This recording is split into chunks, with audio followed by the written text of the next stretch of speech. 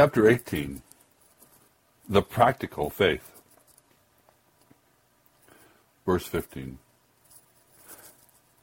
And he returned to the man of God, he and all his company, and came, and stood before him, and he said, Behold, now I know there is no God in all the earth but in Israel. Now therefore, I pray thee, take a blessing of thy servant. But he said, As the Lord liveth, before whom I stand, I will receive none.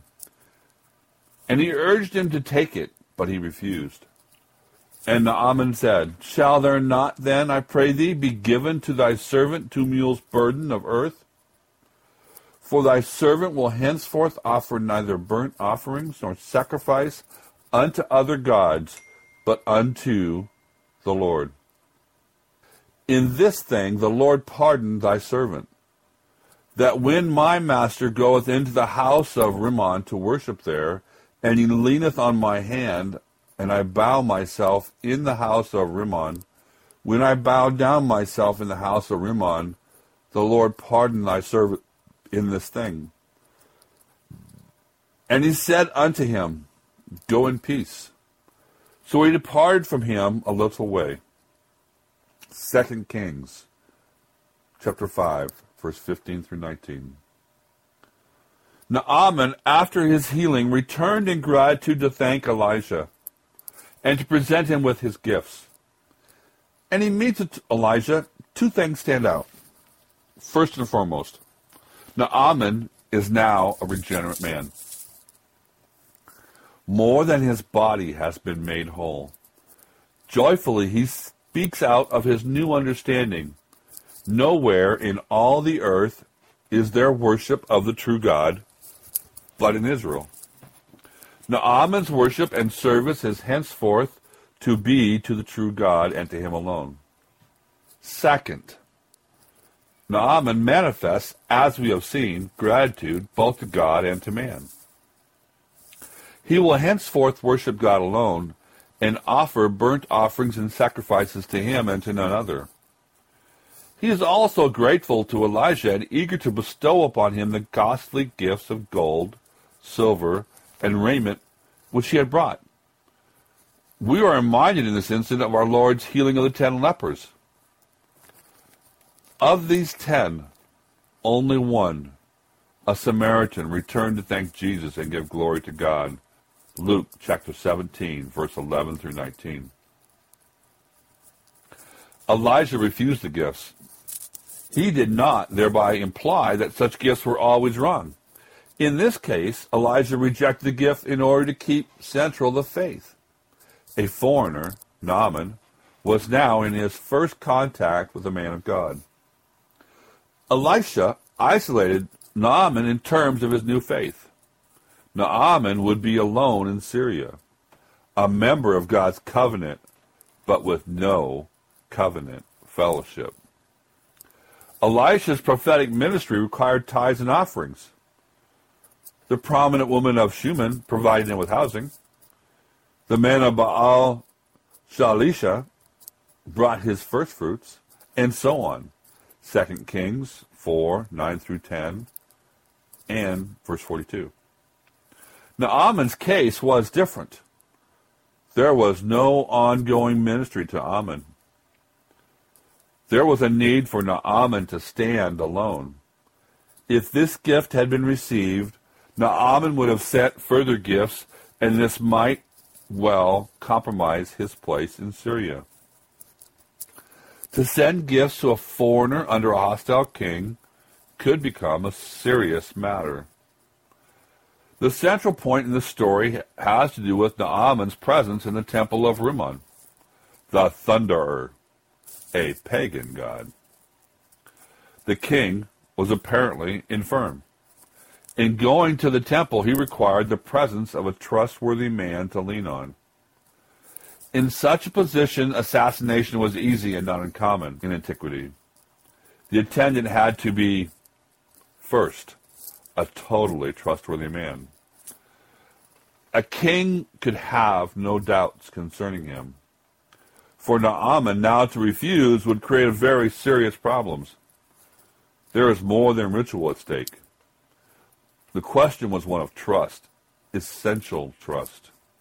Second, such a person had to be strong and able, a competent defender of the king against attacks. Naaman's presence with the king was part of a high role in Syrian affairs and inseparable from it. A man who could not be trusted next to the king could not be trusted to command Syria's army.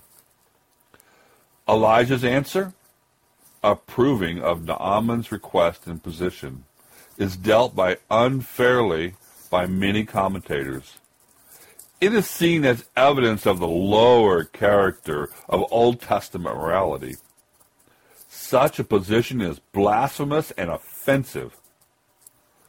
First of all, Naaman was very sensitive to the problem, as much and more so than any man today. He feared that it might involve him in pagan worship, and he wanted no part of any other god.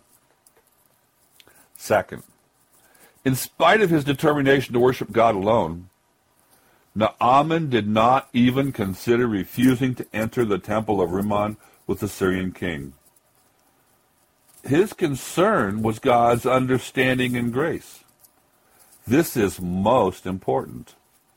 Naaman was a man of responsibilities, and it did not occur to him to abandon those responsibilities in the name of pietistic holiness. His new faith only made him more sensitive to his duties. His attention was wholly godly. He was assuring Elisha of that fact, that when he bowed to Rimmon, it was only because he had to help the king bow to him. Elijah's answer was, "Go in peace." The pietistic answer involves a misuse of Paul's words in 1 Thessalonians 5:22. Quote, "Abstain from all appearance of evil," end quote.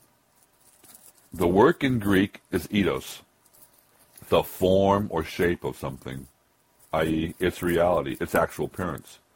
In English, we can read this sentence in two ways. First, the false but popular pietistic reading is, avoid everything that looks like evil to someone. This would require us to avoid doing anything which someone could misconstrue. Such an interpretation radically warps Paul's meaning. Second, quote, "appearance," unquote, can mean the actual appearing or presence of something. It then refers not to what someone might think, but to what actually is. Thus, we are required to abstain or avoid the realities of evil, but we are not to involve ourselves with such realities. In the house of Rimmon, Naaman was not worshiping Rimmon. He was doing his duty to the king. To sacrifice an important work because someone might misinterpret what Naaman was doing is hardly godly. This pietistic perspective has, however, led to the irrelevance of many churchmen in the world around him. If we begin to move in terms of appearances as the false imaginations of others, we move from the reality into the world of shadows and irrelevance. Finally, both Naaman and Elijah are abused because Naaman asked to take 2 mule loads of earth from Elijah's place of residence. Elijah granted Naaman permission to take the earth. This is called superstition by people who are in no position to condemn either Elisha or Naaman. Their comments are presumptuous. Quite regularly, right now, American tourists, devout fundamentalists, are baptized in the River Jordan. I was once asked by a couple to baptize their grandchild with water brought from the Jordan.